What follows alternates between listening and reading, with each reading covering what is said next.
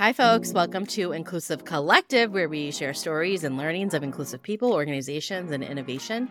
I am your co-host, Nadia Butt. I'm an organizational development and belonging strategist. And as always, I am so lucky to be joined by Rob Hadley, a people and culture strategist specializing in DE&I and people analytics. Hello, Rob.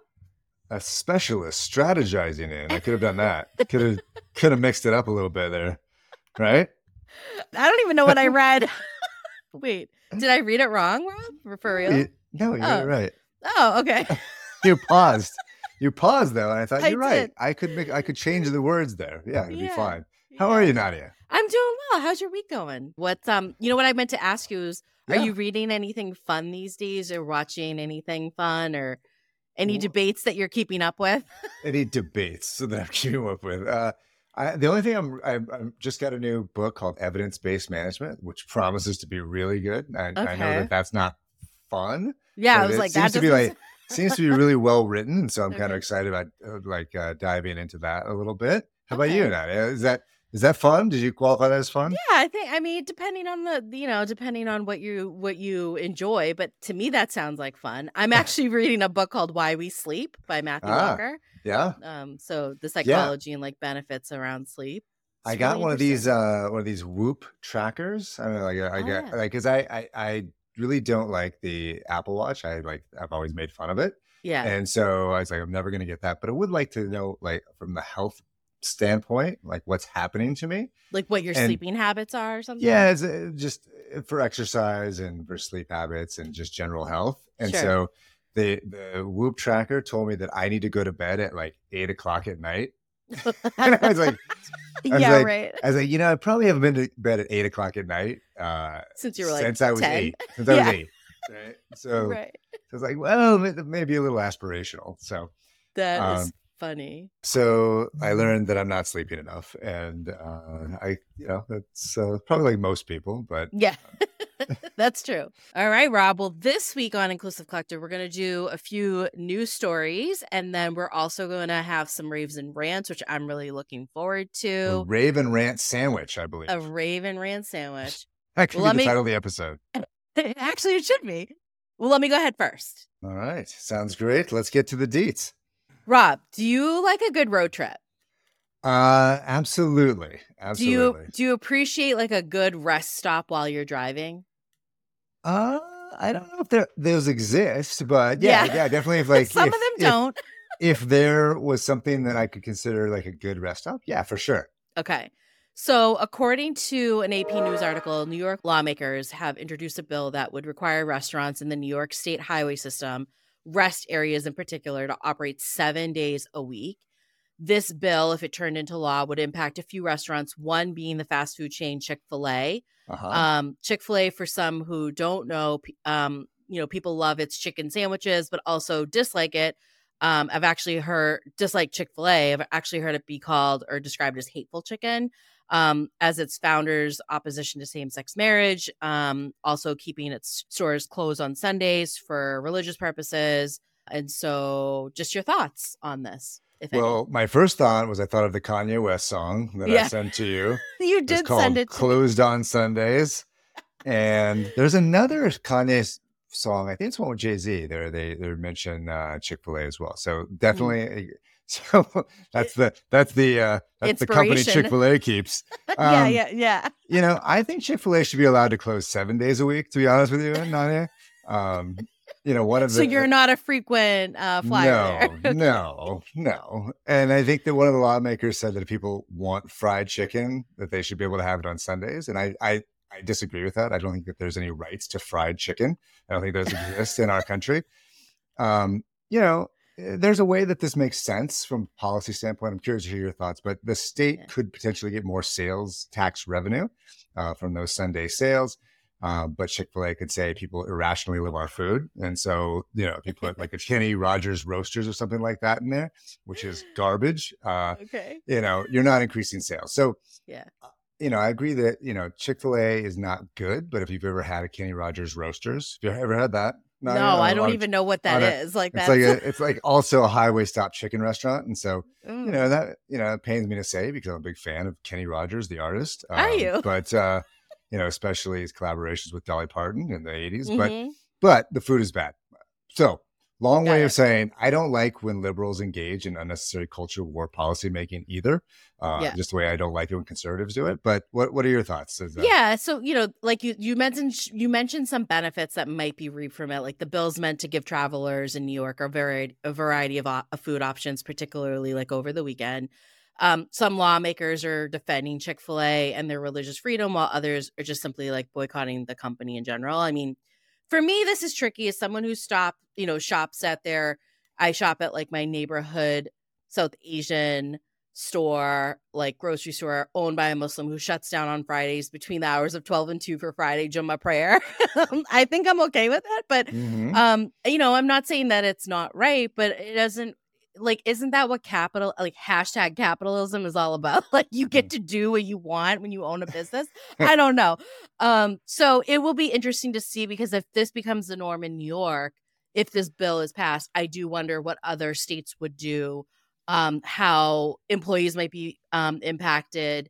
Some folks might gain from it from being employed on a Sunday. Some get paid time and a half, while others may feel like their religious freedoms are being stomped on. So yeah, it seems frivolous to me, and I live here in Utah. I'm not of the Latter-day Saint faith, sure. and most businesses are closed on Sunday. And you know what? It's kind of delightful. It's Is kind of it nice? delightful that things aren't open on Sunday, right? Yeah. Like I when I grew up and going in small towns, things didn't open on Sunday, right? Sure. And it was the day to not engage in hyper capitalism. So I'm fine with it. I disagree with Chick-fil-A's stance on a lot of other issues, but on this one, 100% same. I'm in support of if they don't want to serve their their fried chicken, very average chicken on Sunday, I'm fine with it. All right. Let's talk about Philadelphia. My second favorite city, my second home. Yep. And I was listening to the Welcome to Miami song this last week, Nadia. Yeah. Okay. Yeah, you know that one? Yeah. And Will Smith groups LA and Philly in that song. Well, he's from Philly. I know, but it's like, but those two should not be grouped together. Okay. Philadelphia and LA. They got to very different cities. They're both staying jiggy, according to Will Smith. But Nadia, the newly inaugurated mayor, Sherelle Parker, which we've talked about on this show, signed an executive order this couple weeks ago that removes the college degree requirements for certain city jobs where learning, don't have to have a college requirement. Apparently, learning how to play beer pong at a 4-year institution is not essential to all city jobs. Tell Brett Kavanaugh that. As I learned, go Buffs. So only about a third of Philadelphia residents aged 25 and older have a bachelor's degree, according to the U.S. Census Bureau. I see this very positively. What do you think? Same here. I'm here for it. Then that's kind of be my slogan here. More inclusive job descriptions. I'm asked to review many job descriptions from clients for inclusive language, including from like a gendered, racial, socioeconomic, or any other kind of form of like bias or discrimination perspective. So describing the role as needing like a college degree when the role really may not require that, I would say like don't make level of schooling a requirement unless a candidate actually needs a degree for that job, or to do the job, I should say. I'll also say like when you put in there that when you do put that in there, you're assuming that someone went to a 4-year college, and that you may not be open to the possibility of other ways of learning, like trade schools or certifications in a subject, or even someone's prior work experience and exposure in, gaining different types of skills and the transfer of skills. I'll just kind of wrap this up with just like to me, it suggests such a bias against other qualified candidates, right? Like companies that require a minimum academic criteria oftentimes perpetuate like a socioeconomic inequality or bias. For sure. So, right. For sure. I think especially within the city jobs, state jobs, right? So like those 4-year college requirements were meant to be exclusionary, right? Yeah. It's part of a meritocracy myth. For decades, it kept good paying, good benefits, city and state jobs out of the reach for folks that are underrepresented at 4-year institutions, typically non-white workers. And so, neither of my parents had 4-year degrees, right? And so my mother worked at the state of Colorado for 35 years. and is enjoying a very nice retirement, always had Yeah. access to really great benefits. And if that 4-year requirement was in place in 1971, which we first started working there, that would have changed the trajectory of, and obviously, she's a white woman, so things could have been somewhat different. But it just, it might have changed the trajectory of her life, her career as well. So, these are the types of jobs that they lift people into the middle class, and they help folks pay for a better future for their kids, right? Totally. So these are really important jobs. And I think it's a great first step. And I think other states should follow, and other companies are starting to follow as well. Absolutely. Organizations should want to engage with and seek those candidates that have like a growth mindset, who are like willing to learn new skills or build their capabilities. So it's just a reminder, that candidates, they can learn the role and grow into it or transfer the skills that they already have. And then, of course, it widens your candidate pool in general. So reap that benefit of a diverse team. Okay, well, thanks for that, Rob. Let's take a break, and we'll be back with our rants and raves.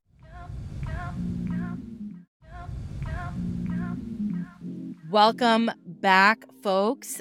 We are at the raves and rants section of our episode. I'll go fast. It's the sandwich. Extended raves and rants, right? Extended raves and rants, and it's a sandwich. I'll start with the rave. So, according to ABC News, California becomes the first state to offer health insurance to all undocumented immigrants. And just to give you a little bit more information, about 700,000 adults between the ages of 26 and 49 will be eligible as of January 1st this year. And so, California will welcome the new year by, becoming the first state to offer health insurance to all of its undocumented immigrants. And I'm really, really excited about that. Yeah. So immigrants deserve health care too, apparently, in the state of California. Do they? Yeah, that's what I hear. Yeah. No, they Very do. progressive. Just really out of the box thinking there in California. That Governor Newsom. That sunshine just makes people happier, right? It really does. It really, truly does. I know. I got an extended, speaking of sunshine, talk about the great state of Utah. I got an extended rant here. Okay. In the context of our Martin Luther King Jr. holiday, right? So as we speak, Utah legislators, I believe that's what we call them, are working to craft anti-DEI legislation. Utah's governor, Spencer Cox, said recently that having people looking to get state jobs explain their thoughts on DEI is evil, right? So, so sometimes, if you're one way to get around and diversity requirements is just ask people how they think about DEI. And so I think that's he called these types of practices evil. So I do want to give a little bit of a tiny little rave to the Salt Lake City Tribune, which published the governor's quotes on DEI related to issues immediately coming out of the murder of George Floyd and all of his support for Black Lives Matter, and cataloged all the different statements that the governor made up until now, right? So from I'm totally on board with Black Lives Matter to now DEI is evil. Okay. And so Nadia... I've done a lot of growing in that. He's had a lot of time to reflect. Or maybe not growing. Yeah. He's had a lot of time to reflect, Nadia. Sure. And so you know me, right? I try to stay above the fray on some of these things. But, think about how limited your moral character has to be. Be like leading the parade 3 years ago to now actively working with conservative lawmakers to limit the reach and effectiveness of DEI programs, particularly on college campuses in your state, which is not a beacon or paragon for diversity to start with. To begin with, yeah, right. So I think about this in the context of our Martin Luther King Jr. holiday. Mm-hmm. We know that the governor will be giving, like many governors of states all across this country, they're trying to do away with DEI. They'll be giving a speech somewhere for Martin Luther King Jr. Day, and they're inevitably going to be quoting the same speeches. There's only one speech they know.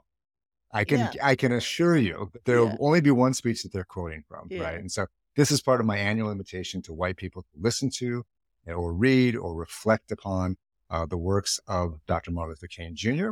outside of the I Have a Dream speech, right? And so one of my favorites is a speech called The Birth of a New Nation. And in it, Dr. King says that the oppressor never voluntarily gives freedom to the oppressed. that privileged classes never give up their privileges without strong resistance, and that freedom only comes through persistent agitation, right? And so as we go into 2024, let's let this be the year of persistent agitation, because we're going to need to do it. I'm snapping over here for you, Rob. I love that. Thank you for sharing that. I also just want to I feel like Utah, this governor, and all of these politicians that are like super anti-DEI, whatever they think that is, they just want to remain relevant. Like that's what they're doing. They probably do believe it too. But They're pandering. That's right. And yes. so I love the encouragement to seek other work that Dr. King has done. I'll also just encourage folks as we are leading up to Black History Month, which is a great month to reflect on advocacy for BIPOC folks, but also outside of that month you can do it. And behind me is a picture of Malcolm X, who I really treasure and admire. There's other Black activists from from a century ago to even modern day that also offer a lot to say and that are just as great to quote. Yeah, exactly. Right? There's let's many not things use the to same quote. quote. Yeah. Let's not use the same quote every single year. Yeah. Let's do something. Let's catalog, and when we come back, let's highlight some white politicians MLK quoting from the "I Have a Dream" Yeah. speech. Let's do that with organization leaders too. Like how Absolutely. many? I'd love that. All right. Awesome. All right, Nadia, we're going to take a quick break, and we'll be right back with more Inclusive Collective right after this.